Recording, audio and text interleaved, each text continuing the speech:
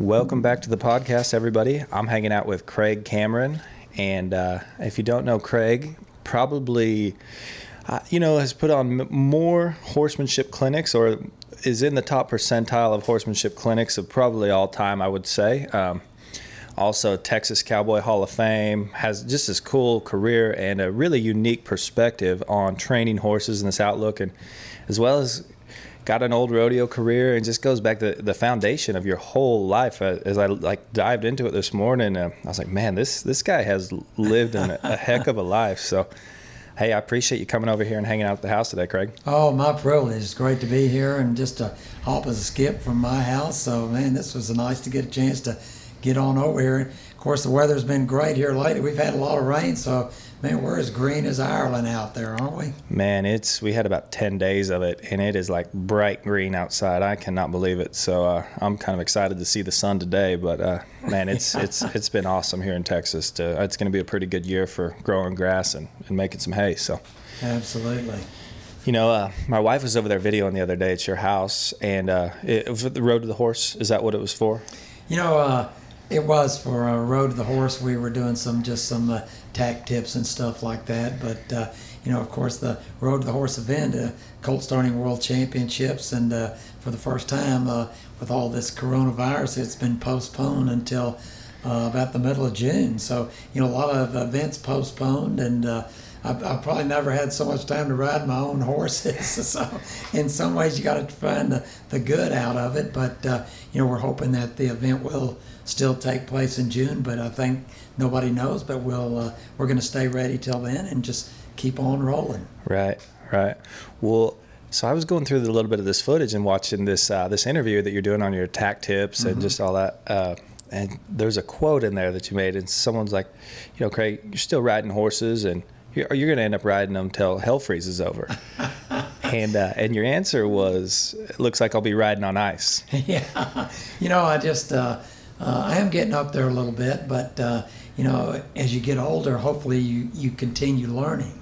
I think that's really important, and that's as it should be. As you get older, you get more experience. Experience is the one thing you can't buy, the one thing nobody can give you, and so you use that experience to just keep making better horses and try to be a better horseman. So you bet, and I still have that passion for the horses. I love going down there and just being around the horses, handling the horses, working with the horses, riding with the horses, just everything about it. Just the way it feels, the way it smells, just, being in the saddle.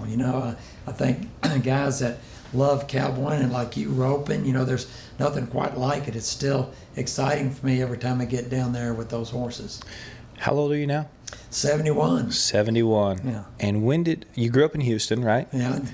And when did you kind of get introduced to the cowboy? Is that something that you grew up in? Or? Well, I was lucky because even though I grew up in Houston, and we always had ranches in my family. So the first ranch that we had was in Cat Spring, Texas, just an hour or so out of Houston. Back in those days, it didn't take long to get out of there, but we had a 1,000-acre ranch there, and we ran cattle. And as a kid, that's something I always loved. That's where I wanted to be. I just had that love for it from the beginning. And them old cowboys back then that I got to hang around with, and I would stay up there and spend the night with the ranch foreman's house. Those old boys were born in the 1800s, so I kind of learned that old-time way and that old-time feel, and so I was lucky like that. And then we eventually sold the ranch in Cat Spring, Texas, which is right out of Sealy, and then my grandmom bought the ranch in Lee County, which is outside of Giddings, Texas, an almost 2,000-acre ranch there. And so, that's where I spent my time. And as soon as I graduated from high school, that's kind of where I moved and kind of where I was. Right. So growing up, you spent a ton of time on a horse. When you're running cattle and the ranch deal, there's long days on horses, and you're usually riding a lot of different horses as well, because it seems like you kind of got to give them breaks and rotate through some, and that's usually the situation. But kind of that older ranch and feel, like a horse was used for a job, right? Like they had a job, and it was kind of like on a ranch, and still it's like that at some ranches. It's that horse is he has his job, and that's to help work the cows, right?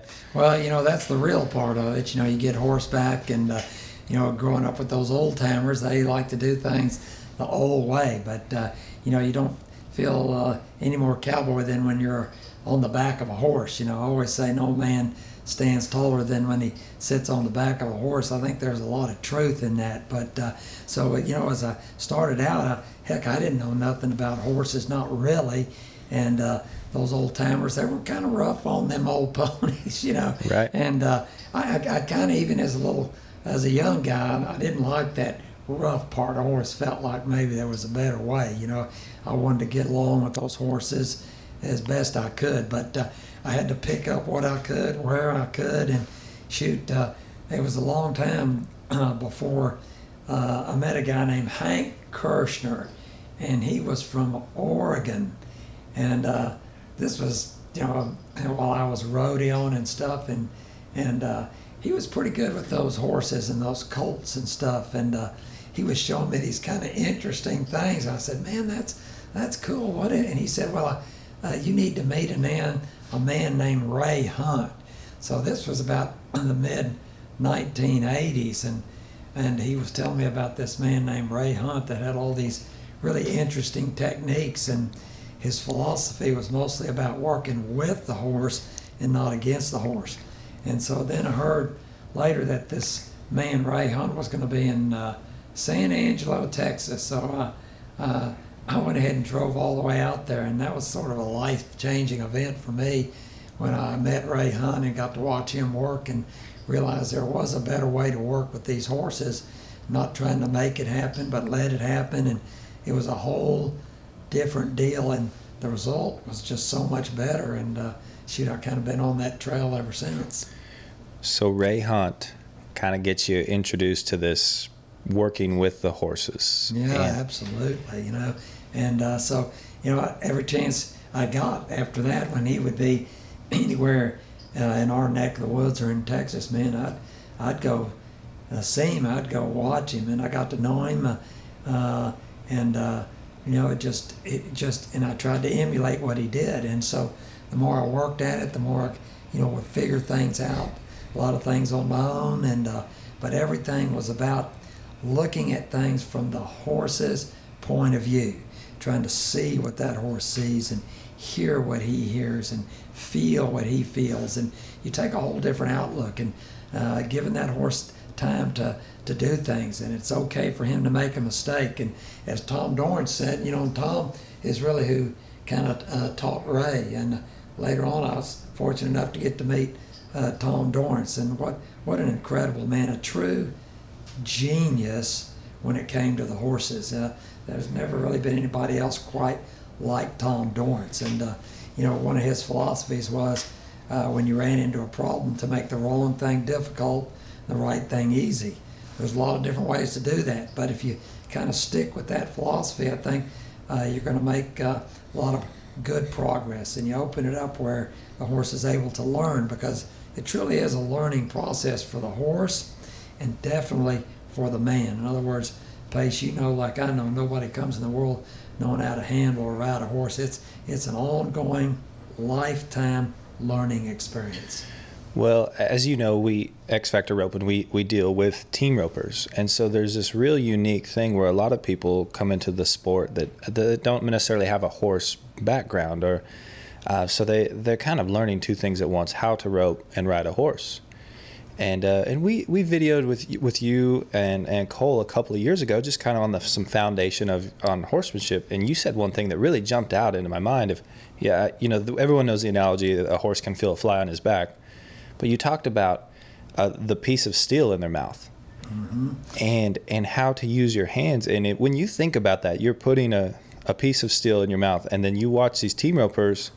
Man, I'll be the first to admit I'm not the best horseman, but that's when I really started as I would ride around and just have some time just on my horse, and I could kind of ponder hey, what do they feel with this bit? What do they feel when I'm using two hands as opposed to one, where my reins are at?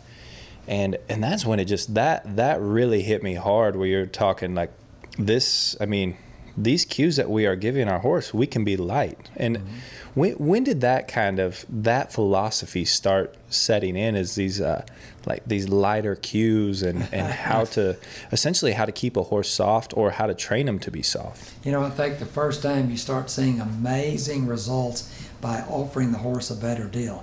Really, you're offering yourself a better deal too. And one word you used a moment ago was foundation. It doesn't matter whether you're riding a barrel horse or a cutting horse or a reining horse or a roping horse. You need to lay a great foundation, and that foundation starts the moment you start to put your hands on these horses. Sometimes the most important day a horse will ever have is the first day you ride him or start to saddle him or work with him. You can either make that good or you can make that bad. I'm going to go out of my way to make it as good as I can for that horse. And so again, if a guy would literally take the time to try to see things from the horse's point of view. So a lot of what we call natural horsemanship, in my opinion, is not so natural for the horse. In other words, he didn't come in the world with a saddle on his back. He didn't come in the world with that steel in his mouth like we talk about. He dang sure didn't come in the world with a two-legged meat-eating predator on his back. So we need to remember that the horse has been around for millions of years, and he's been one thing that whole time. He's a prey animal, and he has a prey animal mentality. So a prey animal is an animal that other animals eat. And so the only way you could know how that feels is to be hunted, or maybe I could shove you overboard after we chummed up a couple of 20-foot great white sharks or something. You got a whole different attitude. So when you get rough with a horse, when you start presenting things in a way he can't understand, and you don't give him the time it takes for him to understand, then what does he go to? He goes to instinct, the instinct of a prey animal, which is fight, flight, or freeze. And so, I'm trying to stay away from that. And so I don't want to push so hard that he has to go to that. In the beginning, of course, as I offer life up to this horse, the first time I work with him, the first time I present a flag or a lariat rope or a saddle pad or the saddle, shoot, yeah, that's all right. He might have to get scared to realize he doesn't need to be scared. In the beginning, when I first saddle him, he might have to buck to realize he doesn't need to buck. That's okay. That's learning. See? So I allow that horse to do that. What I'm saying is, don't take his self-preservation away from him. It's too important to him. So allow him to use it to realize he doesn't need to use it. And pretty soon, man, guess what?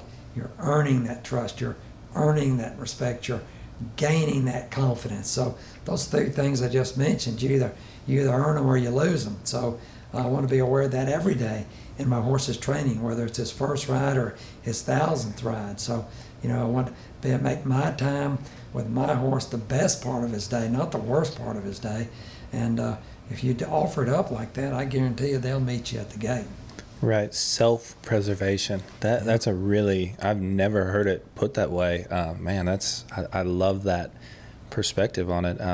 Because I totally agree. I think that understanding that these horses, they are afraid, and there's a right and a wrong way for us. Exactly. But it's not cut and dry with them.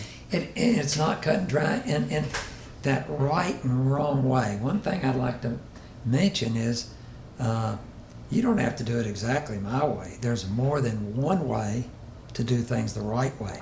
But to me, anything that's scaring or hurting the horse is probably incorrect. So it doesn't mean I don't use firmness from time to time if I need to. But if I use that firmness, it must, in the end, have a learning and a positive effect. Because if it had a negative effect, then I probably didn't do it the right way or do a very good job. If I use that firmness to get back to softness. In other words, I'm saying to that horse, hey, you give, I'll give. You yield, I'll yield. You be soft, I'll be soft. And man, I guarantee you, they'll be right there for you. So it's not the pull or the kick that makes a horse good, it's the release. As I pick up on that bit, as I use my leg or my spur, as that horse moves off of it and does the right thing, man, I remove it. That's that release that we talk about. And it's the release that makes them good. It's the release that makes them great.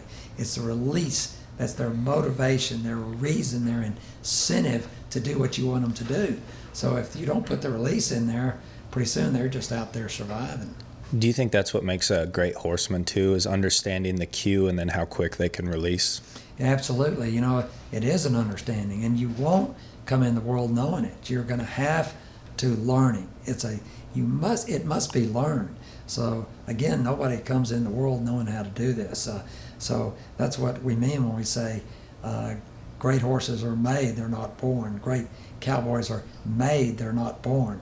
In other words, a horse can be born with all the breeding, all the conformation, maybe even a great disposition, but if somebody goes out there and presents it wrong and takes that confidence away, destroys that trust, well, you know, it doesn't matter what kind of breeding you had. You know, you may never get it back 100% because horses are smart. They're like elephants or like women. They never forget. They don't forget, they do they? Don't forget, man. And that's a smart trait. See, you have to be smart to never forget. So again, we want to be.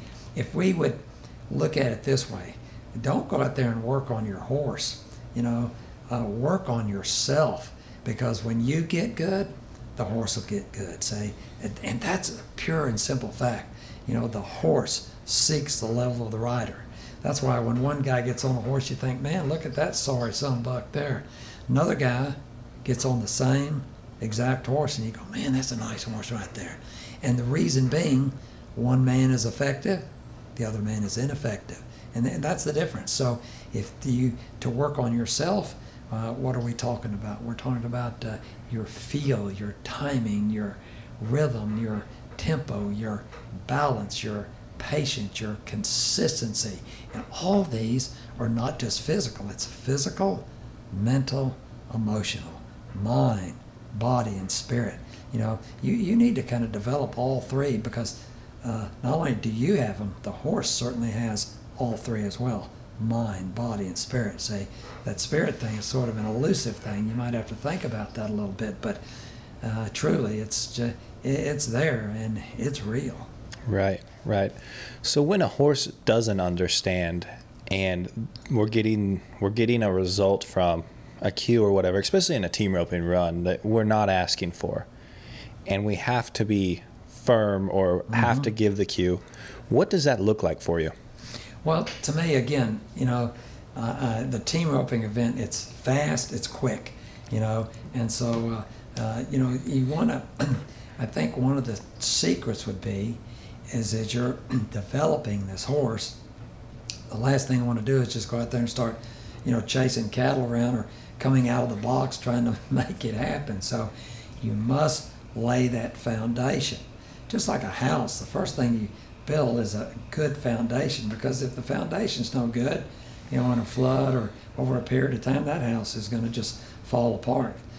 So again, lay that foundation of trust, of following a feel what? With what? Your hands, your bits, your legs, your reins, your spurs, on the ground, on the back. So if we give the horse time to figure these things out, and then when we're ready, we just start tracking maybe slow cattle, or you could just track like a helomatic or something, and that horse is learning, and you're using those cues like with your hands and your outside rein and your legs. And when I use my spurs, I'm not stabbing and jabbing, which might trouble or bother that horse. I'm pushing and I'm pressing and I'm squeezing, and as that horse moves over and does the right thing, I'm turning loose of him. There's always something in it for the horse. So laying that foundation can take time, and but that's like, if you buy a really good horse from me, that's what you're paying for. You're paying for my time. So it takes time to make a good one. So just like us, like a guy says, man, I'd like to learn that team roping. Well, shucks, it's going to take you some time to get there. And you wouldn't want somebody embarrassing you or pushing on you or asking you to do things you're not ready to do. So if you could go slow and be consistent and work at it a little bit, understand it's okay to make a mistake, because that's how you're going to learn. It'd be the same for the horse. And before long, a year goes by and man, you feel like you're getting better. Guess what? Another year goes by, you're even better. And that's never going to end. You're going to keep getting better. But you must give yourself and your horse time. In other words, that's patience. I always say patience is waiting without worry. Don't be so worried. Quit trying to get it today. Ride them today like they are today. Do a good job, and tomorrow they'll be better.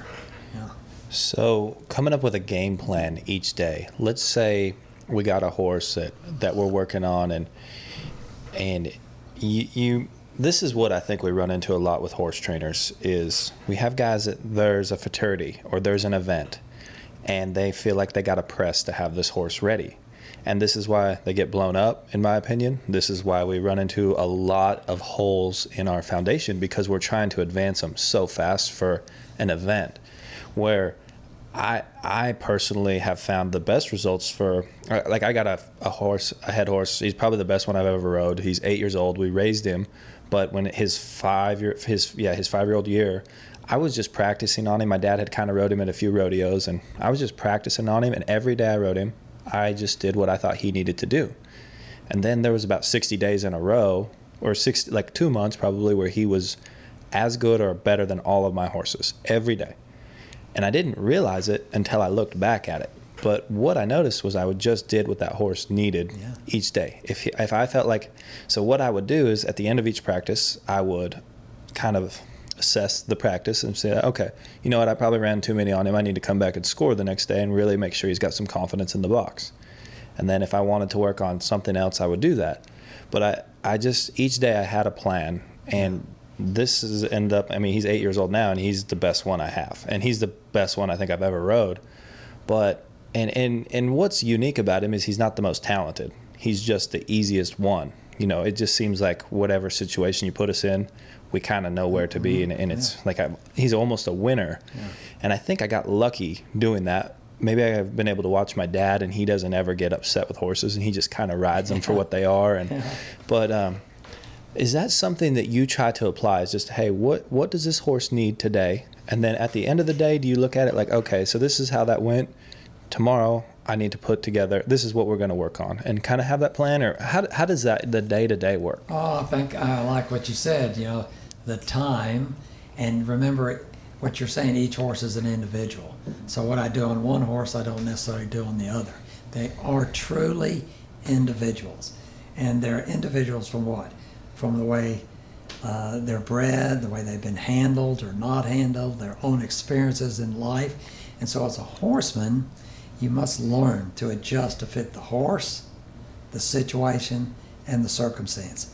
And guys, that changes, not necessarily from week to week or day to day. It actually changes from moment to moment.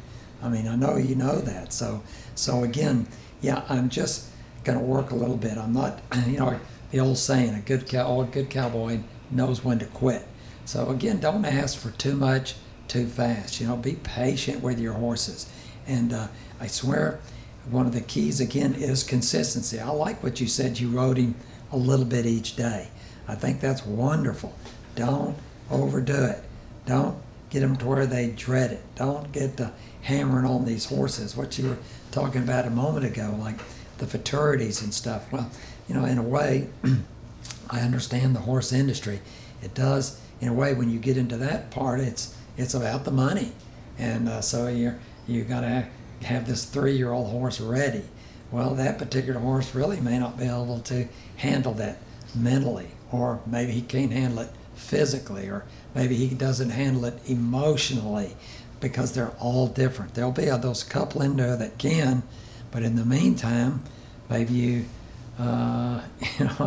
maybe you messed up quite a few others. So to me, I just have got to the point where I really take my time. I really slow things down, almost the old vaquero style, where you just take your time with these horses. The old vaqueros used to, of course, their slogan was always, we don't get it today, we get it tomorrow, mañana.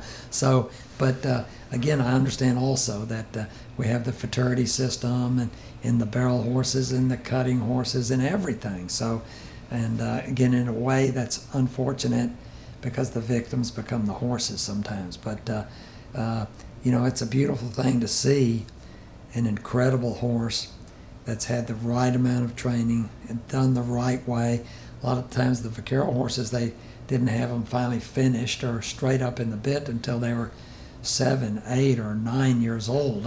I remember as a kid, a lot of times we didn't start those horses till they were 3 or 4 years old, but we rode them till they were 30. A lot of horses are crippled up and banged up, and then they're 3 or 4 years old. So again, I'm not saying I have the answer or what I'm saying is correct. I'm not faulting or criticizing anybody, but I know that the best results I have are just what you said: being patient, taking my time, allowing these horses to learn.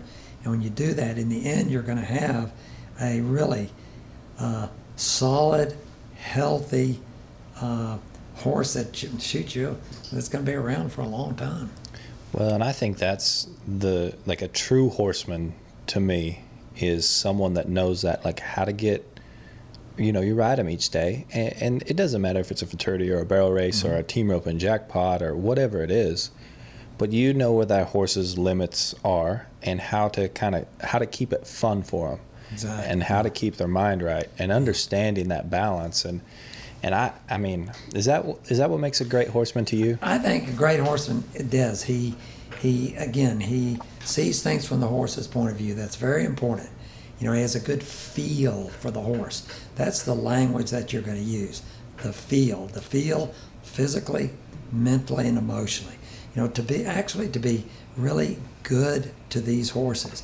And so to me, I like to do what I call it cross training. So some days we ride in the arena. Some days we go out on the trail. Some days I cross obstacles. Some days I track cattle. I switch it up a little bit where this horse, again, is enjoying the process. That doesn't mean that, one day we might ride that horse 30 minutes. The next day we might go an hour. The next day we might go to a branding and be saddled all day. The next day we might have to ride, and go 20 miles. The next day, we just turned him out. So we're switching it up so that this horse stays fresh mentally and stays sound physically and is confident emotionally. It's not an easy thing to do because we want those instant results today. Everything is instant. All these luxuries that have now become necessities, like our telephones and all these things that just give us these instant results. So I think horse training, when done correctly, you want to be patient. You want to go slow, but at the same time, you're making progress. Progress can be a function of time and intensity. I want to find a balance of each, for myself and for that horse. So for those guys out there that are trying to figure out that if I want to be a horse trainer, this is what I'm meant to do in my life, has it been all about the process for you? It is about the process, and I'm still, you know what, I go out there every day, honestly, as a student of the horse. I swear, I tell myself, I don't just say it, I live it. I try to do it. I say to myself, Craig, ride better today than you did yesterday. Craig, be better on the ground than you were yesterday. I'm really striving to improve on my timing and my feel for these horses and keep giving something back to those horses. And what can I give back? I give release, relief, relaxation, reward, a pet on the neck. You got to be good to these horses. I truly believe these horses know when you like them and they know when you don't. And I think to be good at horses and horsemanship, no matter which of the disciplines you're in, you got to really like these horses, and you got to give something back. So as I'm training, I love to put what I call those recesses or those pauses in there. I could just keep going, but I think if you just keep going and never let the horse stop and think about it and relax and take a deep breath and turn loose mentally and physically, that's where they gentle up, that's where they learn, that's where they get good. So those little recesses in there within a training session, to me, are super important. I don't care if it's a horse's first ride, the first day I'm going to saddle him. I put a lot of pauses in there and allow him to relax, and I'm watching him.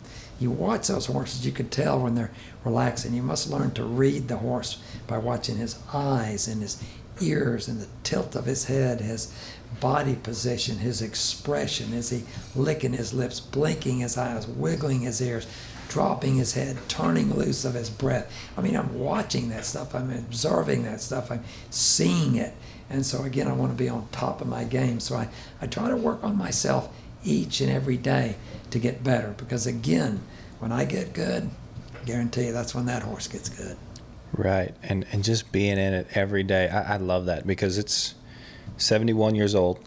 You were riding him this morning and going to be riding him tomorrow, and that's what you were doing 30, 40 years ago, right? Yeah, true enough, And I kind of laugh sometimes. People say, they'll come watch me start a colt or ride a horse, and they go, well, that's I saw you 25 years ago. That's not exactly how you did it. I go, thank you. I mean, hopefully I'm getting better, see? And so I'm making those changes as need be. I'm always willing to change. I always say, if you can't change, you can't grow. If you can't grow, you can't be your best. And really, if you can't be your best, what else is there? So I'm striving for it. So, and horsemanship is like life. You're going to have good days and bad days. The same for the horse. Quit expecting him to be perfect every day. Maybe he doesn't feel good today. Maybe he's hurting somewhere that you're not even aware of. But what you need to recognize is that he's trying. So today, maybe he gave me 75% of what I know he's capable of, but by accepting that 75% today, maybe tomorrow he'll give me 110. So again, it's all about working with the horse and not against the horse. Right. Well, and I think for like my analogy is, if we're, for example, if I'm working on my swing roping, or if I am exercising or something, and there's something new that I'm teaching myself or that I'm working on, I go practice it, and I usually, now I can go watch myself, and then I can visualize it, and then I can kind of emulate that same style, or I can pick up on what other guys are doing or how they use their hands and all of these things. Right. But as a horse, you don't have that option. Right. So you have to understand that there has to be time for them to realize what they did was right or what they did was wrong. Exactly. That's really correct, because I love what you just said there, because that's seeing things from his point of view. And you bet. So he doesn't exactly know what's right or wrong for a lot of the things we're asking. So he's having to feel his way through that. So when things aren't correct, he's feeling some sort of pressure with your hands or your bits or your legs or your spurs. But as he comes across correctly, there must be that softness and that release. So he does know. And through time, through patience, through repetition, he begins to figure it out. And that's why, again, a lot of professional trainers are going to have better results than, say, a guy that's just a weekend guy. So in other words, if you can ride, 5 or 6 times a week and do a good job of it, do it correctly, not making things happen, but allowing them to happen, then those horses, there's no way they're not going to get better. So sometimes people will say to me, like if they're starting a colt, they say, Craig, I feel like I'm starting over every time I go out there. I go, when do you go out there? They go, every Saturday. I go, yes, you are starting over every time. So because, like on starting a colt, yeah, you need to be consistent. So, but again, there's a lot of aspects going into horses and horsemanship. Say horse, man or woman, and the relationship you build. So whether it's any good or not, it's so much of the time it's not going to depend on the horse. It's going to depend on you. So again, I'll repeat that again. When we get good, the horses get good. Right. So what about the horse when he's ready to learn? We just talked about being fresh. Like if you rode him once a week, obviously you're not. It's hard to build on anything, really. And if you're riding them consistently, right, and you've got their mind where it needs to be, you'll kind of find the days like, okay, he's doing pretty good. He might be, or maybe even getting stale. And you might could give him a couple of days off and let him freshen up, or take them and go do something else with them, especially if they're pretty young. But what about warming them up and getting them ready to actually listen? I think that's an excellent point, and one that I try to make continuously at every clinic. I always say you're always going to get a better ride if you warm your horses up. You can't ride a fresh horse and do a good job. You can't ride a hurting horse and do a good job. You can't ride a mad horse and do a good job. To get the fresh off those ponies, oh man, you're going to do so much better. So people say, well, how do you do that? Well, there would be a lot of ways to do it. A lot of times what I do is you don't have to have a round pen. You could have a square pen, you could have a lunge line, but just to move those horses around a little bit. And again, when they start out, if their head is up, if they're stiff, their tail is, got a kink in it or sticking up, or they feel hard as a plate of steel. Now that horse I don't want to get on that horse. I want to wait till he relaxes. I'm watching for that horse to turn loose, to, again, drop his head, wiggle his ears, blink his eyes, turn loose of his breath. You can hear him. Those things are just important, and I'll just work him quietly and efficiently until I see him begin to turn loose and relax. All my horses, I want to get them really good on the ground. I feel the better a horse is on the ground, the better he's going to be when you get up on his back. So I want to earn that respect. And again, respect is a two-way street, a mutual regard and an understanding coming from both ways. So I always say the horse, perfect by nature, untouched by man. Perfect. He was just perfect till we got involved. So again, as we ask the horse to step into our world, we're asking something of him. He's not really asking much of us except for a good deal. So again, I want to allow him to learn and give him the time it takes for him to learn. So I get, if I'm going to introduce a flag or a rope, that's exactly what I do. I introduce it. I don't force anything upon these horses. I offer it up in a way he can understand, then give him the time it takes for him to understand. Every horse will be a little bit different.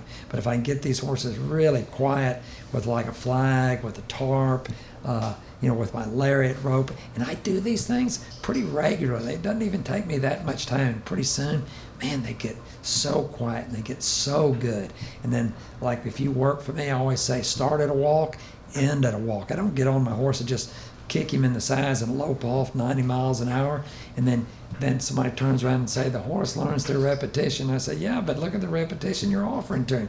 No wonder he doesn't stand still when you go to get on him. As soon as you get on him, you kick him to go.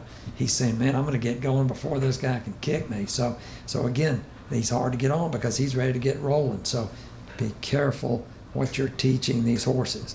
You may not think you're teaching, but the horse, he's always learning. So to me, I get the fresh off those horses. I'll introduce them to those flags a lot, just while they're standing there, while I'm saddling. I'll touch them all over. Sometimes I'll just take the time to throw a few loops at my horse. They get where they're just quiet. I pick up their feet. I don't drop them on the ground. I set them on the ground. I work with respect. The same when I bridle a horse. I don't force the bit in his mouth. I rub his tongue like with my thumb, and when he opens his mouth, I just lift with my right hand. I'm respectful of those ears when I put the bridle on and when I take it off. I don't rip it out of his mouth. When I saddle a horse, I set the saddle on his back. I don't smash it down. When I cinch him a little bit at a time so that my horse never gets cinchy. He stays comfortable. He enjoys being around me. All these kind of things that make a difference. So, I could just keep on going. When I get on a horse, I don't, especially a training horse, if there's not a stampede or something like that, I make that horse, I get that horse to stand still and wait for me. Pretty soon he just stands, he'd stand there all day. And maybe I flex him a little to the right, flex him to the left. I take my foot back and move the hip or the hindquarters to the right a step and to the left a step, the front end to the right and to the left, side pass him a step or right and to the left, back him up a step. Man, I'm going through that checklist like a pilot on an airplane. You get on an airplane, you look at those pilots, they're going through the checklist, So I do this consistently, and pretty soon they're amazing. Then I do it while their feet are moving. I just start at a walk, flex right, flex left, soften in the pole, push that hip right, haunches in, haunches out. I can do a leg yield right, leg yield, all at a walk, counter bend right, and putting handle on my horse at a walk. It's amazing how much handle you could put on your horse just at a walk, and you're building that solid foundation. And when he gets good at a walk, what am I ready for? Well, I'm ready to try it at a trot. So, and it just goes on and on like that. And pretty soon you have these amazing animals. You're literally communicating with these horses. And now that's a horseman. Well, and I think that's the big thing is we're communicating whether we like it or not. And the other thing I think that's kind of I hadn't really thought about it like that, but everything we do on the ground is either building trust or losing trust, or we're showing them something from the way we lead them to saddle them, just like you said, and to understand that no matter, we don't have a choice. They're going to, it's in their nature that they're going to watch us and they're going to react, and how we treat them, they're going to see that and respond to that. And so the more respect you have, I love how that mindset the whole time from the ground to when we get on our horse is we have that. And if that mindset is realize what this horse is either thinking or going through, I think that's a big deal. As well as like, do you think having them, like, let's just say an older horse that we don't warm up on the ground too much, but like I got a horse that's 6 or 7 that we're still kind of training and finishing out roping.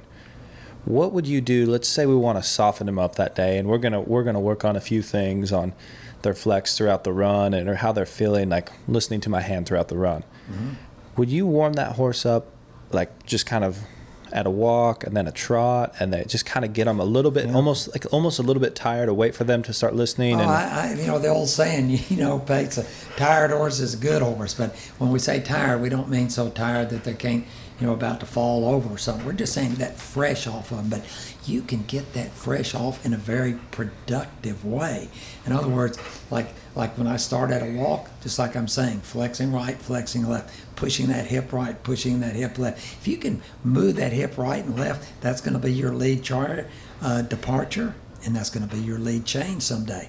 So again, a good exercise is to just like do a loose rein posting trot. Just on a loose rein, you're just going somewhere, even if you're just in the roping arena, you're just traveling, see? And then all of a sudden I might say to myself, now sit the trot, slow the trot, collect the trot. In other words, I put my legs on my horse. When I put my legs on a horse, I'm not saying speed up, I'm saying bridle up and position up. Ooh, man, that's the best feeling in the world. So we got to get these horses what we call broke in the belly. So again, I want to put my legs on them. I don't want them scared of my legs. I want them understanding. I'm communicating with my seat. I'm communicating with my legs as much or more as I do with my hands. The one thing I don't want to be is like hand dominated.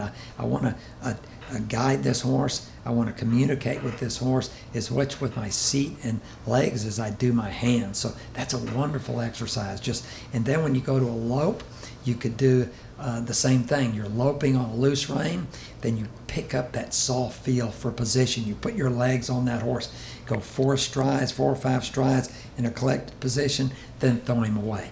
And then after 5 or 6 or 7 strides, you pick him up and collect it. And pretty soon, he's just softening in your hand. He's very responsive.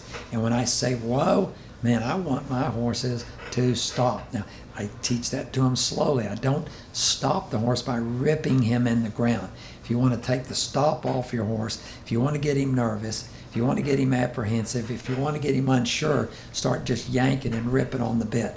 And that'll be a good way to do it and build a lot of resentment in that horse. It's not about pulling on the horse. It's about him following a feel. When you do this right, ooh, man, they would just melt into the ground. So depending on your discipline, you just, again, practice these things slow. You build it up. You're communicating with your hands, your seat, your legs, your reins, your spurs, on the ground, on his back, physically, mentally, emotionally. You truly have a relationship with this horse. Horsemanship, relationship between you and your horse. He knows you and you know him. And again, it takes time to do it. But if you take that time, you're going to have the best horses you've ever had. take the time to slow things down, develop a great horse, and I guarantee you that you'll end up in the winner's circle a lot more often.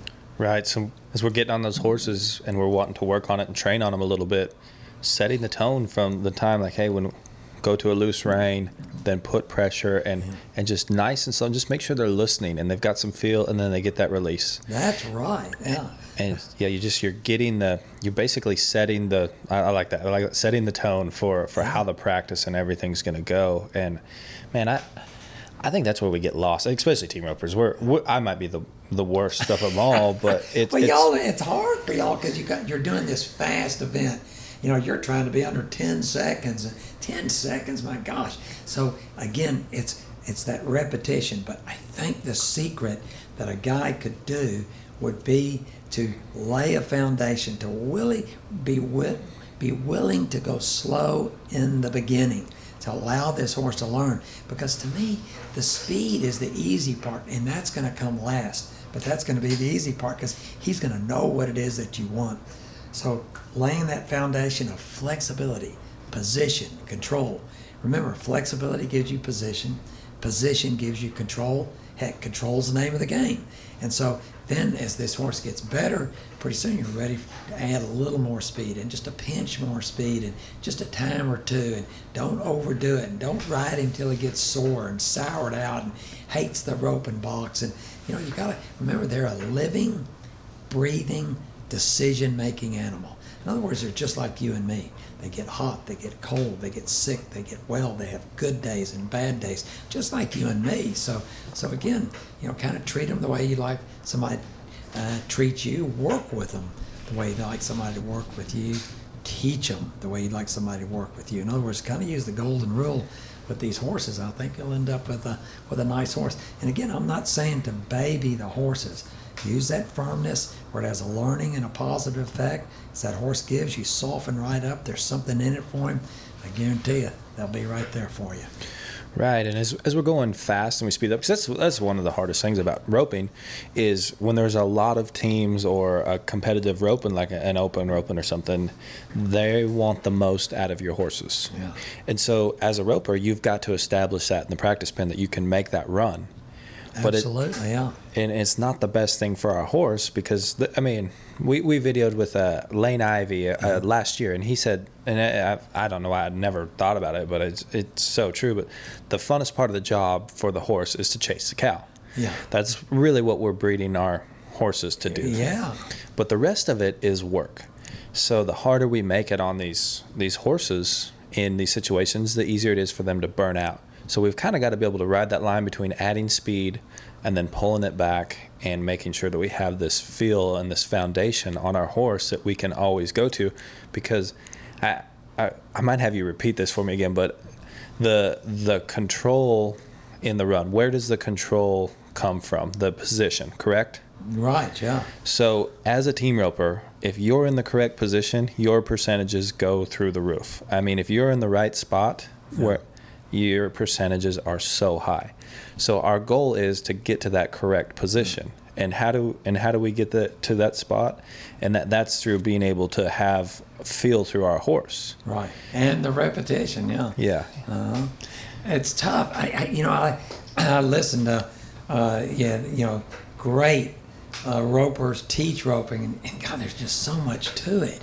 Like from the sidelines, it looks like you just yaw and just sling a loop. Oh my Lord, there's so much to it about your position, your hand position, your rope, your loop, the tip of your rope, going to the horn. My gosh, there's a lot going on in a short period of time, so that makes it tough right there. And again, that repetition does become key. So one thing you mentioned a while ago was visualization.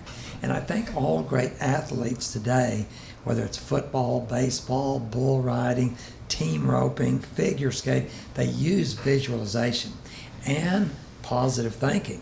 So when you visualize yourself, you want to visualize a positive run, and you want to keep telling yourself that you can do it. You don't think about the things that can go wrong. You must think about all the things that you visualize yourself doing everything correctly. So I think that gets into the the mental part of the game as well. So, gosh, there's so much going on, and there's that mental part for the horse as well. So, lots of stuff. What about you for the mental part? How do you try to create mental consistency as a horseman? Because I have heard this a lot, and you might have a pretty strong opinion on this, but is there room for emotions when you're riding your horse? Oh, absolutely. You bet. See, motion, the things that move you.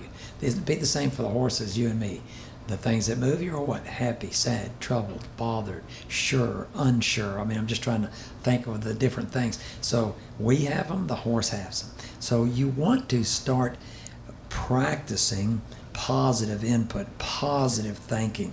That it can actually change your whole life. In other words, like when you walk up to catch your horse, see, this is what horses do for a living. They read people, they read other horses, they talk to other horses through movement, through a swish of a tail, a flicker of an ear, a pickup of a hoof. I mean, they're watching and observing and feeling. So, you know how it is, like if somebody's walking up, you can almost say, God, that guy looks like he's pissed off. That guy looks like he's in a bad mood.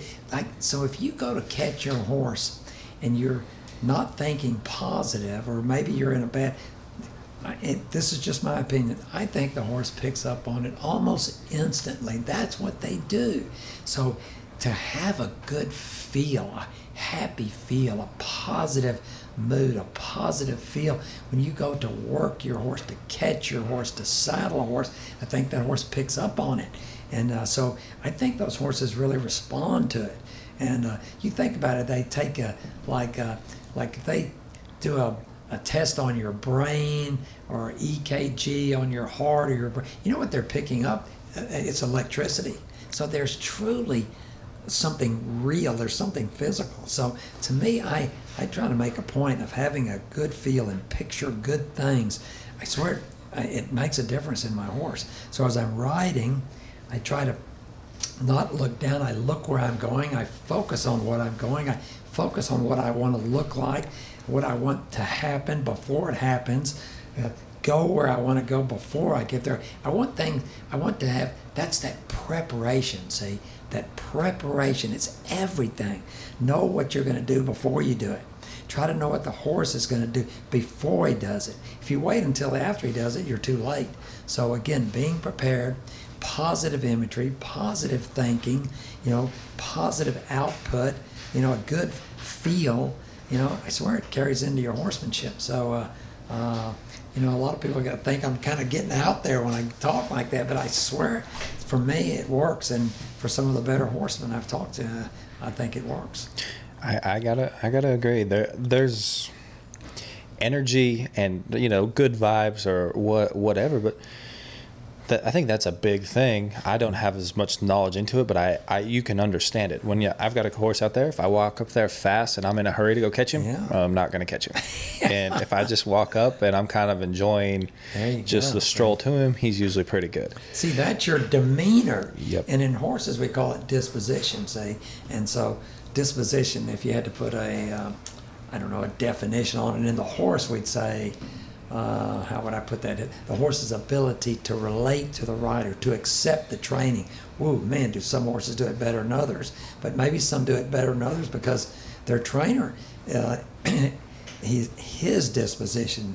I think if the horses could talk, they'd say, man, I hope I get one of those two-legged meat-eating predators with a good disposition, So because really that's important. So he's willing to take his time. He's willing to offer it up in a way I can understand. He's going to allow me to develop a good foundation here. He's not going to push too hard or push too fast.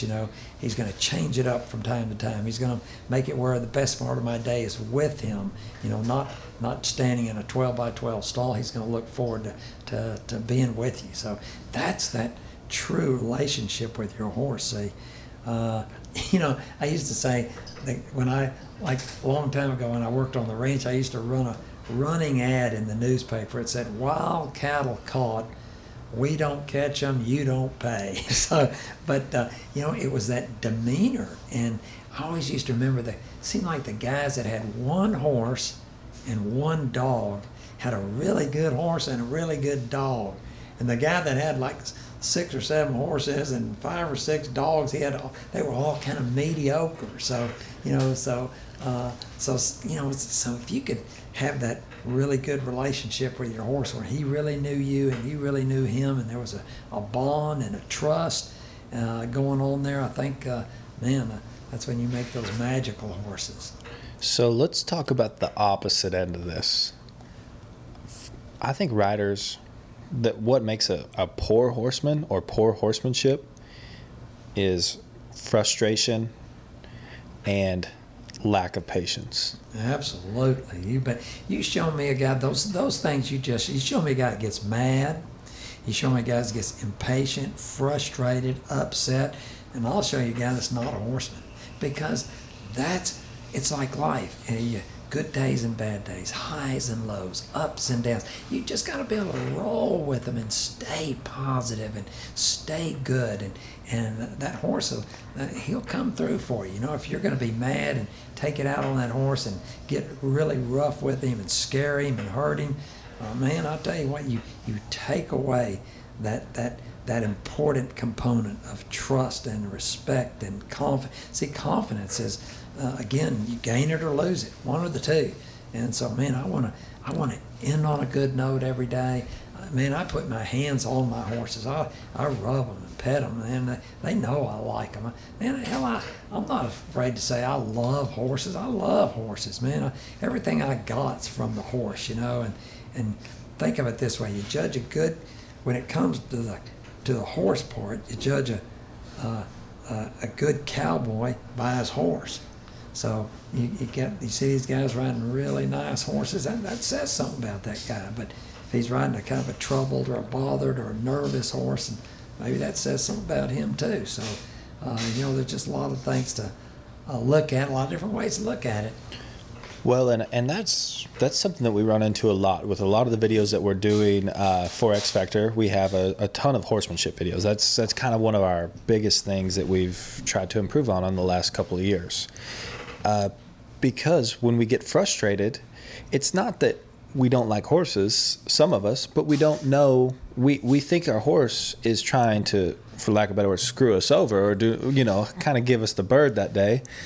And and what I think a lot of it is we don't understand the cue that we're giving our horse. Mm-hmm. And do you think that that's a lot of it is if we're having a bad day on our horse, is that something you try to do or you recommend is just, hey, do I sit back and look, okay, this is what I told this horse to do.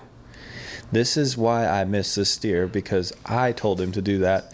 And then you can kind of look at these like, hey, he probably learned this from me. And he's learning from me, but I don't quite know how to fix that. Is that kind of the mindset you try to get into, where it's like it kind of takes away from maybe the lack of knowledge or the ability to, obviously we're going to get frustrated at times, but understand like, hey, it's just part of it, it's just life. And so when you find those spots, stop for a minute, put that pause, put that recess in there, step off, listen your cinch for a minute, I swear, when you make it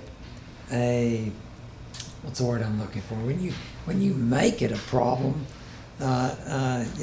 it becomes a problem. Sometimes just back off for a minute. Just give your horse and yourself a break for a minute. If you make it an issue, it can become an issue. So sometimes just stopping for a moment, step off the horse, walk away, make a phone call. In the old days, we'd say smoke a cigarette, right. Whatever. Smoke break. And sometimes I swear, when you come back, I swear that problem will be gone. But if you just start hammering and getting, and you get out of control mentally, then sometimes I think you get counterproductive. So again, I'm not saying there isn't a time to again, what did we say? Make the wrong thing difficult and the right thing easy. But just going back to some basics, going back to some fundamentals, slowing things down, finding control again, starting over. Again, sometimes you'll just get right back where you need to be. But hammering and scaring these horses and stuff like that, I think sometimes you can compound that problem. Well, when we lose our patience, that's usually where it comes from. And so, instead of, if there is a problem, if we can be patient with this and say, hey, you know what? I was probably giving the incorrect cues. Yeah. And you take the break or whatever. It might be the deal where you just try to find that good spot to quit them. Yeah. And the next day you try to get a little bit of it back, or you try to build on it. And I think that's where a lot of the great horsemanship comes from. And that's where a lot of the guys really lack, is that day they hammer. It's they want to press. They want to press through it. And really what happens is, it goes back to what we were saying, or you were saying earlier, if you're moving fast and continue to do this, only so much is going to be processed in one day and taken in. That's right, yeah. But the fear, or whatever, the lack of confidence, is something that stays real easy. Oh, man, that could be hard. You may never get that confidence back 100% if you scare your horse bad enough. One thing that gives me patience is I try to remember the horses, most of the time he's only doing what he thinks he's supposed to do. So you have to give him a reason to change, but not through pain, not through fear, just through the work. Just turn it into work. Don't make it hard, just make it difficult. The wrong thing difficult, the right thing easy. See, the wrong thing pressure, the right thing release. But again, give him a chance and allow him, and remember, in a lot of ways they're like you and me, they learn from their mistakes if you set it up correctly.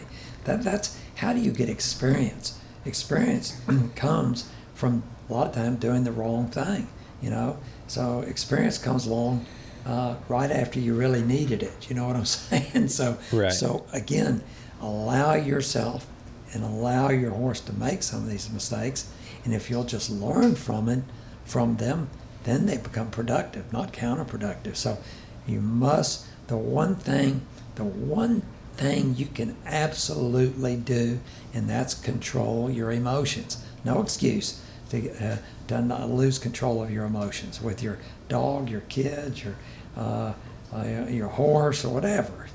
You can't control your emotions. So just stay cool and think of yourself like if somebody was filming you. Like I like sometimes when I get like that. So here's what I do. I say, I'm gonna pretend Tom Dorrance or Ray Hunt or your favorite horseman, the horseman, the roper, the team roper you admire the most in the world, was sitting there watching you.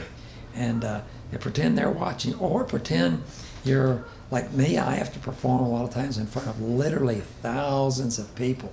Don't do anything you wouldn't do in front of your favorite team roper, or if you were performing in front of 1,000 people showing them how to handle a horse. It's because if you're going to do something you would do, like when there's just you and that horse, then you're not being true to yourself, and you're not being true to that horse. You must be the real deal. That's important.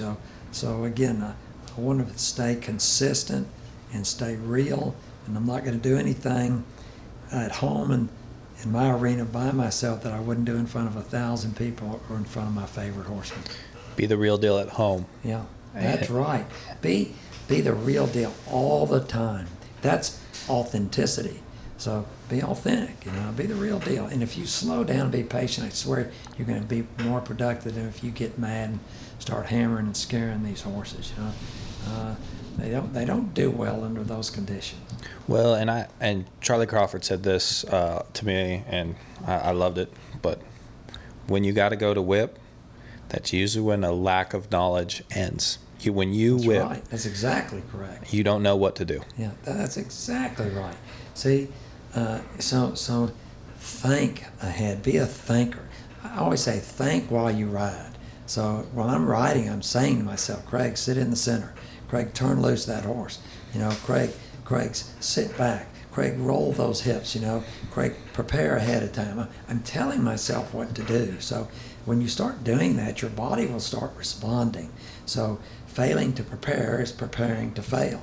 So again, when knowledge ends, frustration and abuse begins. And I think that's what your friend was saying right there. Yep. And I'm with him 100% on that. So let's talk about using one rein. We covered it a little bit when we were videoing, and for anyone that's interested, on your website, you've got some great articles on there, but you talk about the importance of using one rein. Where did you start developing that, and how to use these one reins and one rein stops and things like that? Well, today, like, in the first guy I ever saw do it was Ray Hunt. He started the horse, and you got to remember this was back in the 1980s. The first time I saw this, everybody, when you started a horse, I mean, you put a bit in his mouth or you threw a hackamore. I mean, you just were going to control that horse, But Ray always started the horses with just a halter and one lead line or nothing on his head. And, people thought, wow, that's insane, But if you've prepared your horse, the secret is preparing your horse. So if you ride with a halter, you have one rein. The trouble with handing people two reins is they immediately start pulling with two reins at the same time. And again, that can be very confusing to a horse. So if you have one rein, and like especially on a colt, if I lead my hand straight out to the left, that's a direct rein, pretty easy for the horse to follow. Throw it over his head, and I'm going back to the right. So when I add two reins, like when I go to a snaffle bit or say a loping style hackamore, I'm going to do that same thing. So I'm going to direct and support. So if I want to go to the right, I'm going to take my hand out to the right with a direct rein, say a horse on his first or second ride. As soon as he tips his nose to the right, then I lay the outside rein on his neck. So really I'm using one rein at a time because that's all he's going to understand. So that's a one rein technique. Like the one rein stop originated with the just overbending a horse where you disengage his hind quarters. And that might bring, like say, a runaway or a bucking horse to a stop. But a lot of people, they get a horse like a young horse or any horse, when they get scared or take off or start bucking, the first thing they want to do is just yank on both reins. Well, sometimes that could be like throwing gasoline on a fire. Sometimes if you just stay composed, let them use that instinct of survival to run for a moment, pretty soon they quit running or they quit bucking. So again, it takes some composure to do that. But another type of one rein stop, which is very effective, is as I go to stop, I'm going to sit in that saddle, take my legs off. I might say whoa, and I never say whoa unless I want to stop. I don't say whoa when I want to slow down. And then I might hold with one rein, pull on the other. By holding with the right rein, as I pull on the left, all it does is keep him straight. So I'm using the reins individually, and that's called being independent with your hands, independent with your reins. And so that means doing different things. So sometimes if I'm turning right with a snaffle bit, I might lift it up and out to lift his shoulder and tip his nose. I keep the left hand down to keep his head soft, keep him soft in the pole, can push my horse over. I'm doing different things with my hands, different things with my reins. That's an independent rein action. And I can do the same thing with my legs. If I'm turning to the right, I might have my left leg on and my right leg off. So I learned to be independent with your hands, with your reins, and with your seat. So a lot of that one rein technique goes back to just being independent with your riding skills and with your riding aids. Well, and I think it's really important to understand for team ropers is we really want to snatch and pull and shove our hands right and left. And the quicker our hand gets, the more confusing the reaction is going to be. That's right. And then the other thing that we have to understand as horsemen, our cues with our legs tie in with this. Yeah. So if we're trying to set a run up where a heeler's setting up his entry and he's held his horse out and you're kind of holding it with maybe your left foot and you've got your horse pretty well in between your reins, he's not really leaning on your left rein, but when you start that corner and that entry, you've got to be able to guide and show him that. And if you dump your left hand to the left and your feet are gapping or kicking, what's going to happen is that horse is just going to dive in and you're going to get these dramatic movements, and then you're probably going to end up getting too close to the steer, and then you're going to be pulling, and you're like, all this started from just not being smooth and being able to use essentially one rein or have the balance between our feet and our hands to give these cues.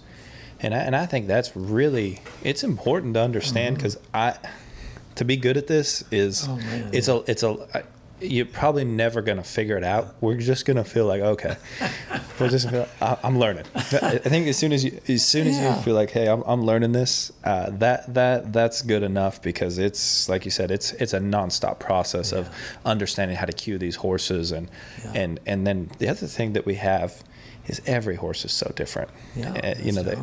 We have horses that are going to run more. They're going to be more stoppy and listen to your body more.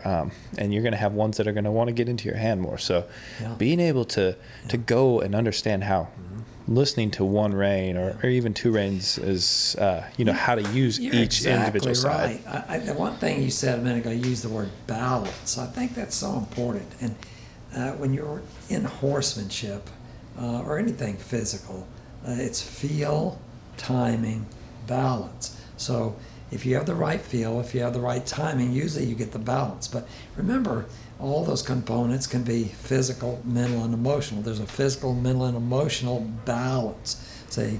And so all these things to think of and to be aware of. And I think another thing you mentioned was correct. That really, the faster a horse goes in world-class horsemanship, the slower you should move your hands. You guys in this team roping, I am certainly no world-class roper, so I know what y'all do is amazing, So, but again, if you would teach your horse to guide one-handed, how do you get there? By starting with two hands. See, like in dressage, like in world-class, like Grand Prix level dressage and English riding, they ride two-handed. And one reason we ride one-handed in the Western world is because we work for a living. In other words, we're swinging a rope, we're shooting a gun, we're opening and closing gates, we're ponying other horses. So we had to teach the horse to work with one hand and again, work off that outside rein to have both reins in one hand. So you get there by going slowly, developing that. You go the classic way is you start in the halter, you maybe go to start with a loping hackamore, then you do your snafflebick work for a year, then you would go to the Spanish style hackamore, then you would go to the two rein, and then you would finally finish up straight up in the bit riding one-handed. So all that can take quite a bit of time, but if you would allow your horse to learn, you would practice exercises just moving off that outside rein, moving off your outside leg, then pretty soon, guess what? You're not having to physically force these horses over to the left or to the right. You're supporting it with your outside rein, outside leg. You're wanting these horses to be light, work through a soft feel, and man, they become really responsive. So it doesn't matter the speed you're going at, you want to get that responsiveness. And again, if a guy would take the time to train the horse, allow them to learn, go through the process of learning through mistakes and stuff like that, man, I think you'd have a better rope horse. It's really cool to me now to see the steer wrestlers working in a snaffle bit because they thought, hell, we're not turning anyway, we're just rolling. So, and you see these guys, again, if a horse really understood, you wouldn't be going to bigger bits, you'd be going to smaller bits. So, again, just working more on yourself, less on your horse. I think when you get good, the horse is going to get good. Softness. So soft is being the lightest touch possible you can use to give the cue. They give it and you give back, right? Is that well, what you would? That's like if you watch a really good reiner, it doesn't look like he's doing a lot out there, and that's beautiful. So again, you could have it the same way with your rope horse, just really light, this horse really responding to your cues. He's turning when you ask him to turn. He's not anticipating, and again, that's a fast event. So, but again, that if you had that true communication between you and your horse, teaching is the art of communication. Communication is two minds listening and two minds open. It has to be you and the horse. See, so again, yeah, I want that lightness. I want that softness with these horses. And then when I get that, man, if I go to a shank bit, I'm using a shank bit. I think most guys have their curb strap too tight. And that's why you see these horses throw their heads up and gape at their mouth.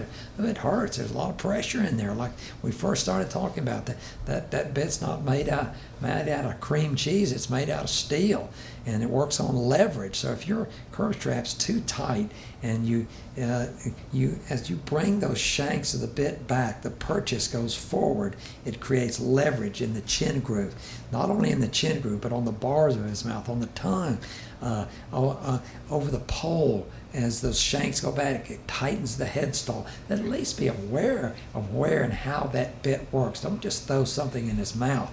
I like to look at my horses. Are their mouths right there? Are they shallow mouth? Are they deep mouth? Do they have a fat tongue, a skinny tongue? Have their teeth checked and see how little it takes to get the horse to operate, not how much. Loosen that curb strap. You'll see these horses really relax and get a little bit better. So again, just there's a lot of things to be aware of. Well, and ropers. I mean, I know X Factor Roping has tons of footage on bits on how they work, but I think that's so important. And there is information everywhere you want to go. And I would really suggest that is understand the bit that you put in your horse's mouth, how important it is to know how it works and why. Yeah. And do you believe that? Is there a magical bit? No, listen, I like to put it this way. It's not the bit. It's the application. Right. It's the way the guy uses it. Slow your hands down and allow that horse to follow that feel. So again, be softer, be quieter with your hands. And again, look at things from the horse's point of view. A lot of things, here's something a lot of people don't think about. Remember this, you're sitting behind the horse. He's truly working through a feel. It'd be like me getting behind you.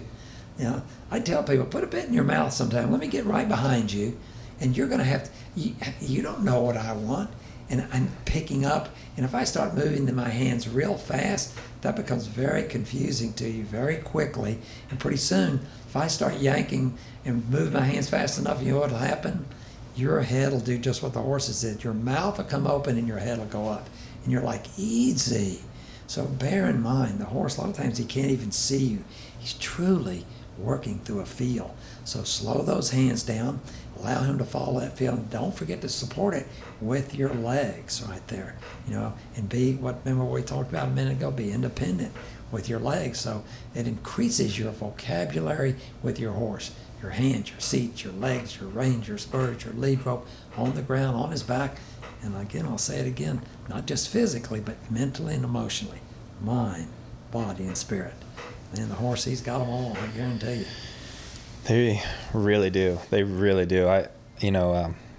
It's fun to be around them and to see them as individuals and to see how they respond to different things. And I think that's where you got to know your equipment. You got to know the feel that you're using and where you can improve. And that's where that self-awareness and that self-teaching every day comes in, because there is no magical bit. If we got to know what our bit's supposed to do. We got to know what the curb chain, that the tighter it is, the quicker the reaction is. Yeah. And little things like that, the leverage on our bits that they provide, what a solid mouthpiece does, what a snaffle, and understand, like, hey, this horse his mouth is kind of built like this. This is probably what he needs. And then the other one is like, do we need our horses? Do they need help bridling up? Is a chain bit going to help bridle my horse up on one that's not? And knowing the differences on stuff like that, because the more knowledge we have, the better off we're going to get, the more we're going to get out of it, and the better we're going to be at things. It's so true. See, if you go back to foundation, like you look at true bridle horses, like and rein cow horse. I mean, when you pick up like the vaqueros, when they look like, you watch a Grand Prix dressage level horse, he travels collected all the time. Now there is a fascinating word, collection. Most people could never even give you a definition of collection. They would say, the horse, with his head down, they never. It's just mumbo jumbo. But to have an understanding of what collection is and what it achieves and why you would do it. Now that makes you have more of an understanding. Oh, that would help me. That would help me. So collection is a position that allows a weight transfer from the front end to the engaged hindquarters. In other words, the horse is built heavy on the front end. So if we could position him in a way where you just made this subtle transfer of weight from that heavy front end to the hind end, where he had the same amount of weight on all 4 feet, he'd be thusly what? That word you used before, balanced. So collection is about balance. So again, like a good cow pony, I want him to travel in a natural way, but if I pick up on that rein, what do I want him to do? The same thing a Grand Prix level dressage horse, to collect up, to soften in his lower jaw, to soften in his poll. Because when he softens in his lower jaw and his poll, guess what? He's soft all over his whole body. If you're going to yank on that bit, what's he going to do? He's going to lock his jaw, which locks his poll, which makes him stiff all over. No wonder you can't guide your horse. So again, to see these things, to understand these, have a better why didn't somebody tell me that a long time ago? Exactly, correct. Yeah, I wish they had. So we're learning as we go. One door opens about 100 more. I swear, the more you learn, the more you realize you need to learn. It's an ongoing, lifetime learning experience. That's what horsemanship is. So if we could get these horses to be soft, to trust us, trust us. Trust from the horse's point of view would be a belief that you'd never do anything to hurt him. I don't want to hurt my horses. I might ride them all day. I might drive 40 calves to the fire at a branding. I might ride 20 miles a day, but I don't do nothing to hurt you, see? And you must give your horse a reason to trust you. That's really important from the horse's point of view. And then the other word you used was awareness. Awareness is the ability to what? Sense, hear, feel, and learn all the little lessons that are going on around you all the time. Wake up and get that learning frame of mind, just like you want your horse to be. Why? Because the horse seeks the level of the rider. So again, as you get better, that horse is going to get better. Do you think the mindset of riding the horses for what they are is a good way to go into riding? Like if let's just say I've got 4 or 5 head horses, and it's real easy to have them want to do it a certain way and work a certain feel. And what I find is my dad is the best at it. When he gets on them, he really actually doesn't care how broke they are. Like he ropes great, but he knows how to get them to the spot and how to show a horse to basically work through confidence and do it. But he can do it on a horse that's really, really fast. He can do it on a horse that might be ratty. But he always tells me I ride them for what they are. And is that something that you kind of do you like that mindset of riding? I like it because I want to ride this horse like he is today, do a good job so tomorrow he'll be better. But you got to ride him. You can't ride him the way you want him next week or next month or next year. You do got to ride him like he is today. And just from what you're saying, I visualized your dad just getting the best out of each horse, because I think the best horseman, what came to mind when you were speaking about your dad was that he's probably very casual around the horses. I love that. I think the best horsemen are very casual around these horses so that the horses can relax, and then they're able to communicate with them with what? All the pieces of equipment that we talked about, as well as physically, mentally, emotionally. See, mind, body, spirit. You go back to that spirit. See, you might have to, someone might say, well, what is that? Well, why don't you think about it? Why don't you come up with your own definition maybe of what the spirit of the horse is? I mean, it's sort of elusive, and but I think it's just a real deal. So, but again, to be casual and relaxed so that the horse can be the same. The horse seeks the level of the rider. Okay, so I like that. So today, if I'm going to ride that horse for what he is today, and maybe if I do a good job, then tomorrow he'll be better. Well, and that's usually what happens. And I've just have watched it my whole life. I never really understood it until the last few years when I'm like, wow, he's made so many head horses, and and very few of his do not work out. at some level, someone ends up in our family using them, and they're usually really high end horses. And it's all been just because these horses, they like head horses especially, I find that they're really different in the box. Like there's not a really tried and true way to just make a horse sit and not score off the gates. Yeah. And so some horses you kind of you can hold on to their mouth just a little bit more. Some you kind of got to go a looser rein and maybe move their head to the inside. And there's all these different ways. And he can kind of he almost gets by them a little bit right there. Yeah. And what happens is they get real confident, and then you get used to how they like to do it. And then all of a sudden, it's just lights out. See, I love what you're saying. He's adjusting to fit the horse situation and circumstance. That's what a horseman does. And also what he's doing is he's waiting. He's not making it happen. He's fixing it up and waiting for it to happen. We're trying to make it happen. Just allow it to happen. Let it happen. Fix it up and wait. And remember, waiting doesn't mean doing nothing. So again, sometimes you have to wait till they develop that understanding. They develop that feel. And so, again, that's why it takes time to make a nice horse. So it sounds like your dad, again, has a great grasp on it. He's not in a rush. He's not in a hurry. He's casual. He's fixing it up and waiting and adjusting to fit each horse, each situation, and each circumstance. That's what I call a horseman. Right. And what I think it happens is, to put it in sports terms, what makes a great team? I believe it's chemistry. Mm-hmm. And what you're doing is you're building that chemistry. So you know how your horse is going to be comfortable in those situations. And he knows you, you know him, but then that way you're not in an unfamiliar situation when you, like, whatever, you're in a big moment. Yes. You know how to react, and you know what to do. And I think that's where chemistry, and you see these headers and these heelers, everyone's a little bit different, and all these horses are a little bit different.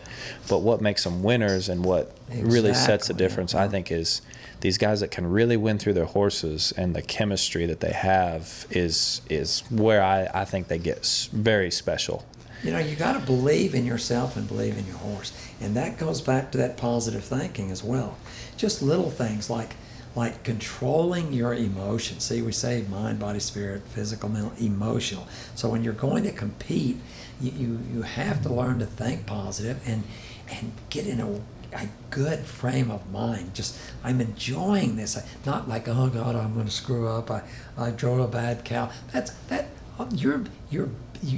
Those are the people that beat themselves. Yep. And the guys that win, they love guys like that because they're easy to beat.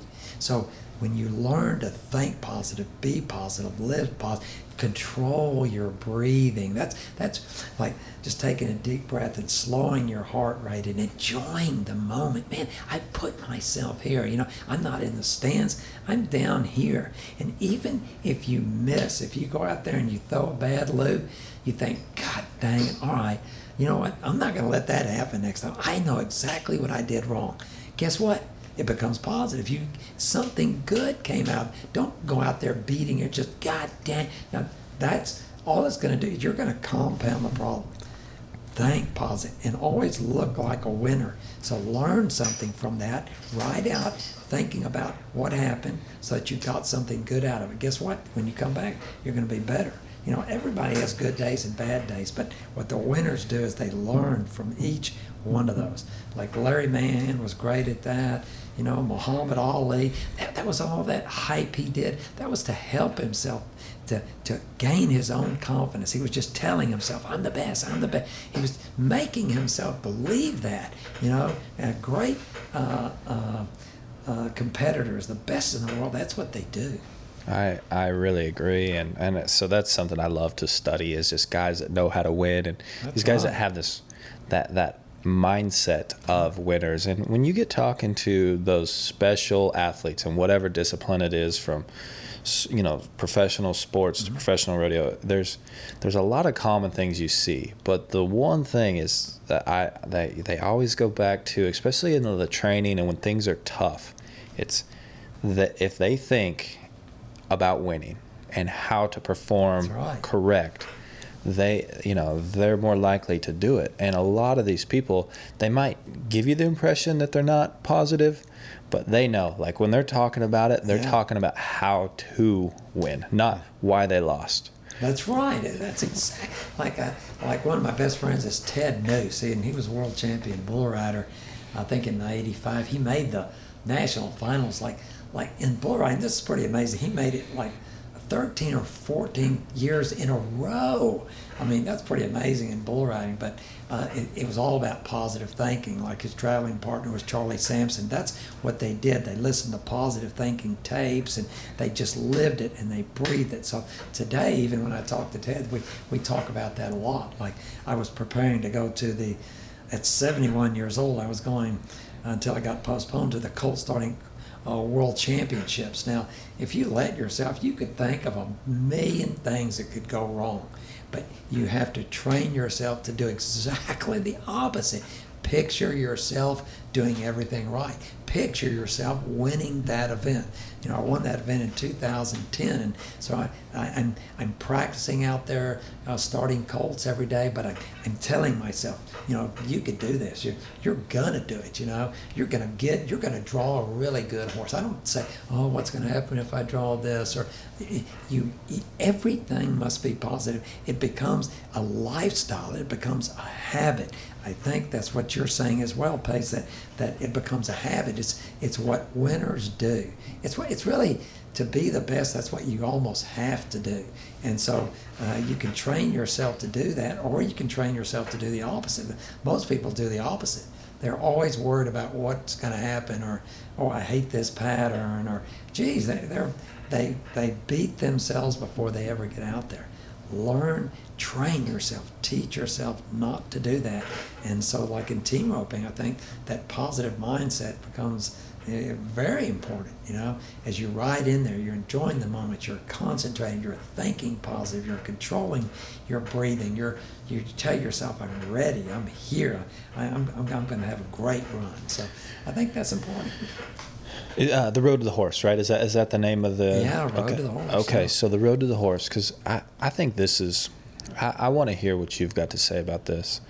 You're a very positive person and a winner, and have had this great career, but I think it's natural in human nature to have negative thoughts or doubts. Truly, without a doubt. What do you do when you get those?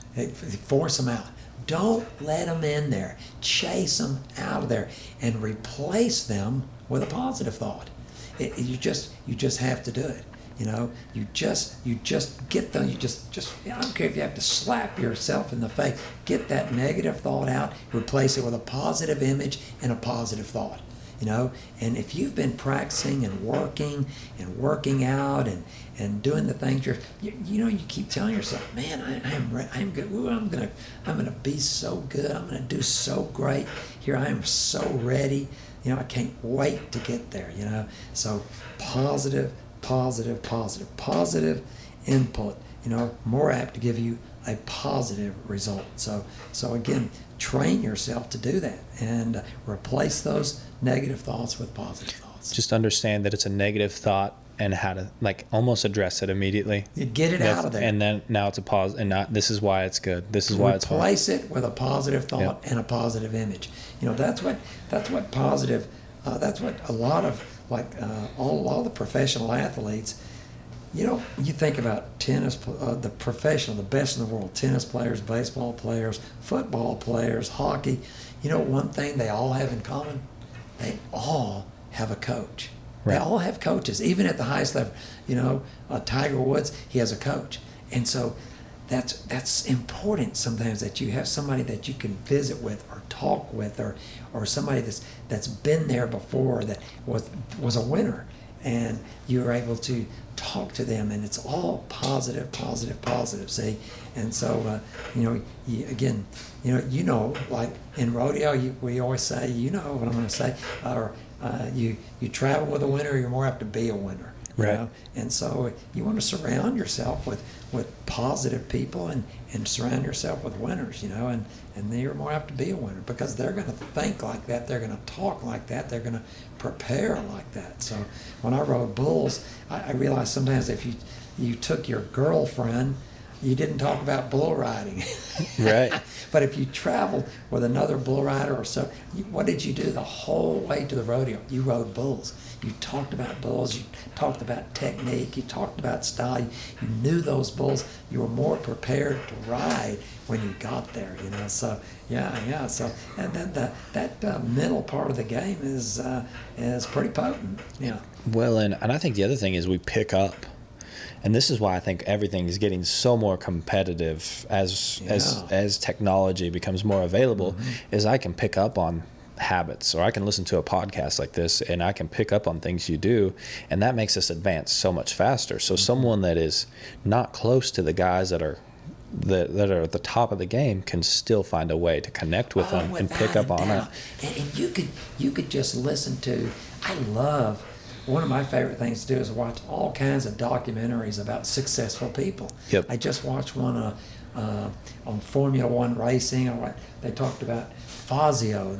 I'd never even heard of it. Every race car driver, when they said who was the best in the world, they talked about this guy named Fazio. But it was his mental game that got him there. A lot of times, he really believed in himself. He was a great mechanic himself. But you know, you watch a documentary on Muhammad Ali or any great athlete, you know, you can learn from them and get motivated, you know. So it doesn't have to just be your sport, but you use it in your discipline, your sport. And it doesn't matter if you're a number 10 roper or a number 1 roper. You're using this stuff to your advantage. You're learning how to be a better competitor and a better horseman, and you're enjoying the process. You're having fun doing it, you know. And when you have fun, man, and you have that great attitude, that disposition, that feel, you work from the inside of you to the inside of your horse. Man, I tell you what, it's hard to stop somebody like that. Yeah. Can't beat that person. Someone that loves the process and just truly loves and it. You know, even the best in the world, you know, gonna have a miss. So that should be like inspiring to you. You know, when you watch Trevor Brazil, and my God, the guy is just a machine. But every now and then you say, "Oh wow, Trevor missed." You know, well, everybody. You know, you look at Sage Kimzey or Jess Lockwood or Jose Vitor Leme. I mean, they don't ride every bull, but so that. You say, hey, well, that's true. Not, you know, even the best in the world have off days, so that's part of it. So I'm right there with them. I'm gonna get better. So keep telling yourself positive stuff and learning from everybody in every event. What about nerves? Is that something? I mean, you've been riding bulls. I know that you went to the rodeos back in the day, and did you do all the events at the rodeos too? No, I mostly specialized. I won my card in bareback and bull riding, but then I mostly specialized in the bull riding. Yeah. Okay, so even like the road to the horse, getting into the event, and when it kind of starts, there's obviously when things get rolling, but there's going to be butterflies, right? Oh man, without a doubt, it's nerve-wracking. It's grueling waiting to get there. Really, my favorite time is when you actually walk in the pen and get to start going to work. That's when I feel the most relaxed. But beforehand, yeah, you bet those nerves. If you let yourself, don't let yourself find yourself slipping into those negative aspects, those negative thoughts. You just keep replacing them, keep visualizing positive, positive, positive. So you fight those off. It's a fight, see? Championships aren't given, they're earned. Opportunities, you must seize the opportunity when it's there, and take advantage of it. That's what greatness comes from. The hard part of it, whether it's team roping or bull riding or colt starting, the hard is what makes it great. So if everybody can do it, well, everybody would do it. But you're getting in there, you're grinding it out, you're practicing, and now you're learning to be better by positive thinking and better horsemanship. You're willing to work harder, to be the best you can be. So again, remember the saying, you can always better your best. So that's what you're trying to do day by day. So fight those nerves off, be a fighter, and seize the opportunity, and rise to the challenge, and and just be that way. You can be proud of yourself. That's important. Right. We've been going on the podcast for a minute. I got a few more questions we're going to get to. One, I love these questions. I try to get some in here like this, but you talked about you're a lifelong learner. You are a student of your passion. So what's been the biggest thing you picked up in the last year or so? The biggest habit that you've applied to your life? Well, I like what you talked about, passion. I always say passion is power, a love of what you do. Find something you love to do, And, my dad told me a long time ago, I'll never forget him telling me this. He said, would you like to know the secret to success? This was when I was about 20 or 21 and riding bulls, and I wasn't dumb enough even at 20 to say no to that. I said, no, I'd love to know the secret to success. He said, find something you'd gladly do for free, and then get somebody to pay you to do it. I never forgot that. Right. But I think the thing I'm learning most is to just enjoy the moment, enjoy what you do, realize how lucky you are, and be patient. Enjoy that slowing down and that learning process, and that just finding that experience each day, developing more of it. I love it. I love just taking my time and just being better at what I do. I think maybe that's what I'd say, taking my time and being better at what I do. Just slowing down and enjoying that experience. Yeah, and being better. Yeah, I love that. All right, what's been the biggest lesson you've learned from a horse or training horses? What is so let me make sure I get this across. What has been the biggest thing that training horses has taught you? Gosh, it could be so much, because horsemanship is just like life. You get what you give. So if you give it rough and tough, you're going to get it rough and tough. So, but I think to just be humble, and to be kind, and to be willing to give back to others. I like doing that. People that want to learn, I want to help them. I want to give as much as I can to people and to horses. I think by doing that, we just can make it a altogether better world. Just be more giving, more kind, more loving, if you will. You see somebody without a smile, well, heck, give them one of yours. It's just amazing the response that you can give. But I think it works the same with the horses. The more you give, the more they give. So, I'm still learning every day. So I just try to remain better and more, just be humble and kind. What about the biggest mistake you've ever made training horses? Well, that'd be a long list. That'd be a long list, because we're all making mistakes. But again, that's how we learn, through our mistakes, for sure. But gosh, I've done a lot of things. I remember one time, this was a long time ago, I think before I ever even met Ray Hunt or something. I was trying to train horses and on my family's ranch in Giddings, and I just started out, and people back then, boy, they would bring you some rough, wild horses back in those days. And anyway, I remember they brought me this like 6 or 7 year old Appaloosa stallion. Oh, so boy. That was 3 strikes against me right there.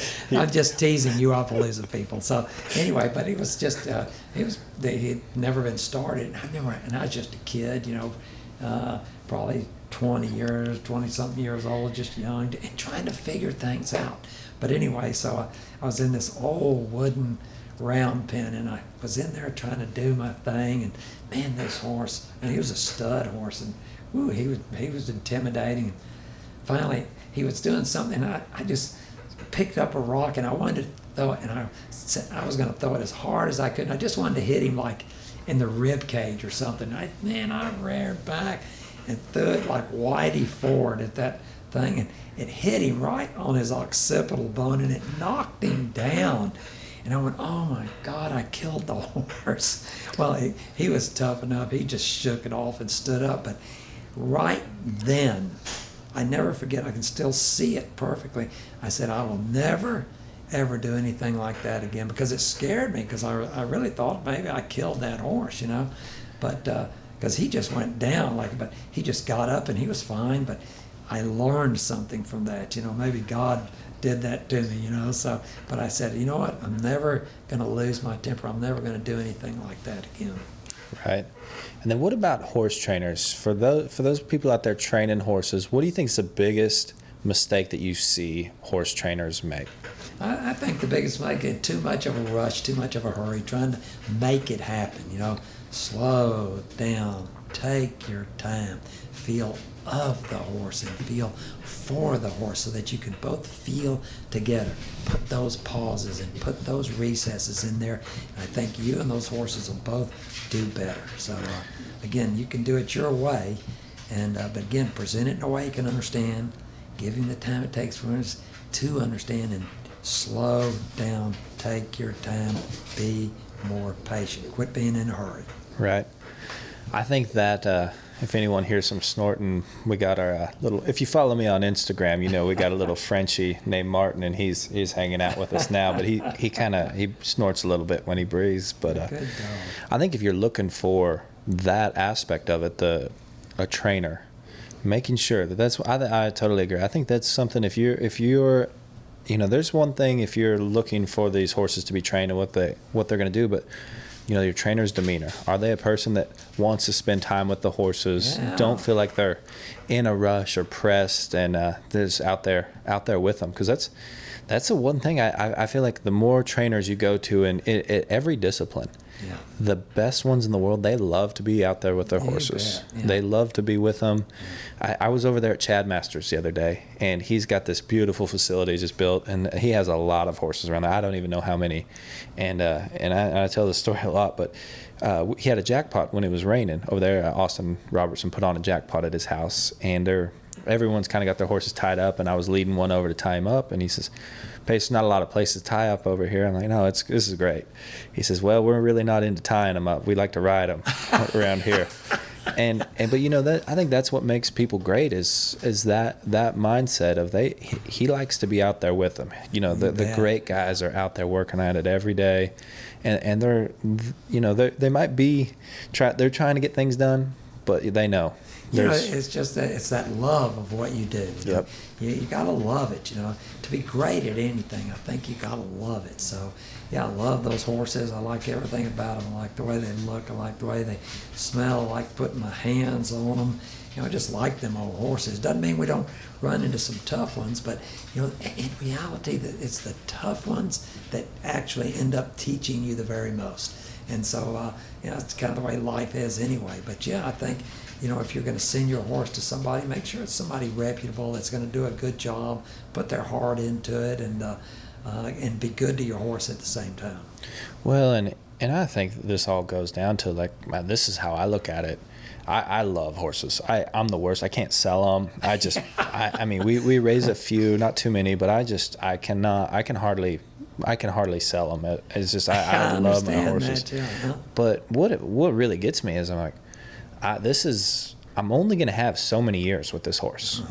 And you know, you kind of got to learn to enjoy that, because it's like, man, when you really add it up, you don't get that many moments on each horse. You kind of, you know, each one that you ride, and it's like, hey, I might only get this experience once or twice. Yeah, that's right. And the older I've gotten, I've now had a few that I've raised that have gotten up to like 15, 18 that we've retired, and you're like, wow, I've had some big moments at ropens or rodeos on them. You're like, you know, that was it. That's all. I only got one or two chances on that horse, and in a big situation, you're like, wow. I was lucky. I took it all in, and I feel like I remembered everything about it, and I really had a great experience. Yeah.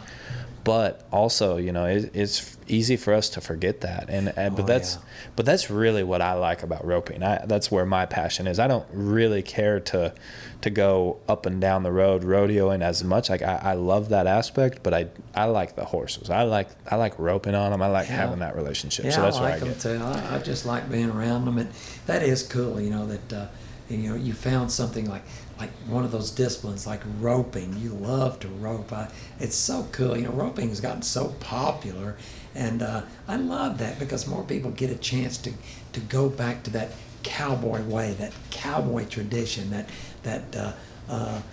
that's what makes. I think everybody in America has a little bit of cowboy in them. Even if you're from New York City, we're proud that the cowboy really is an American deal. I mean, they have cowboys now in France and Germany and all that, but by gosh, it originated here in America, And so I hope we can keep that tradition alive and well.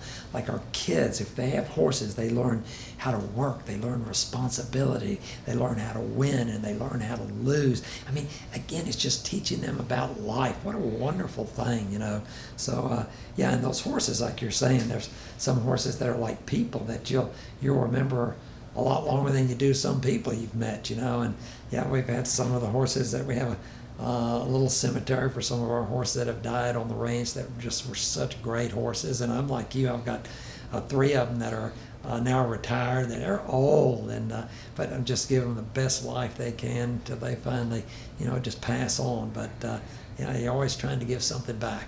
Right. Well, Craig, we talked about this at the beginning of you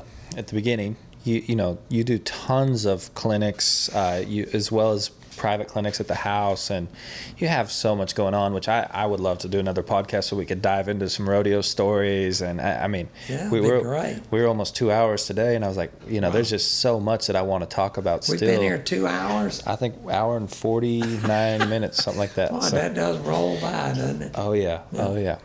But where's the best place to find you and kind of get in contact with you if you'd like to do some, meet up for some horsemanship clinics? We do you can look us up at craigcameron.com or ridesmart.com, and my son is also putting on clinics, and he has just come I'm so proud of him. He's 32, and I think he's really finding that spot where we're talking about. He's slowing things. He starts so many colts, and he ropes and does rein cow, but he's finally to that spot where he's slowing down and really feeling of those horses and making great horses. So really proud of him. But you can go to craigcameron.com. We have a wonderful facility right here close to Stephenville, Texas, and of course we're still on the road right now as well, traveling around the country putting on this stuff, and hopefully things get going better. I think America's going to spring back no matter what happens. We're just tough people, and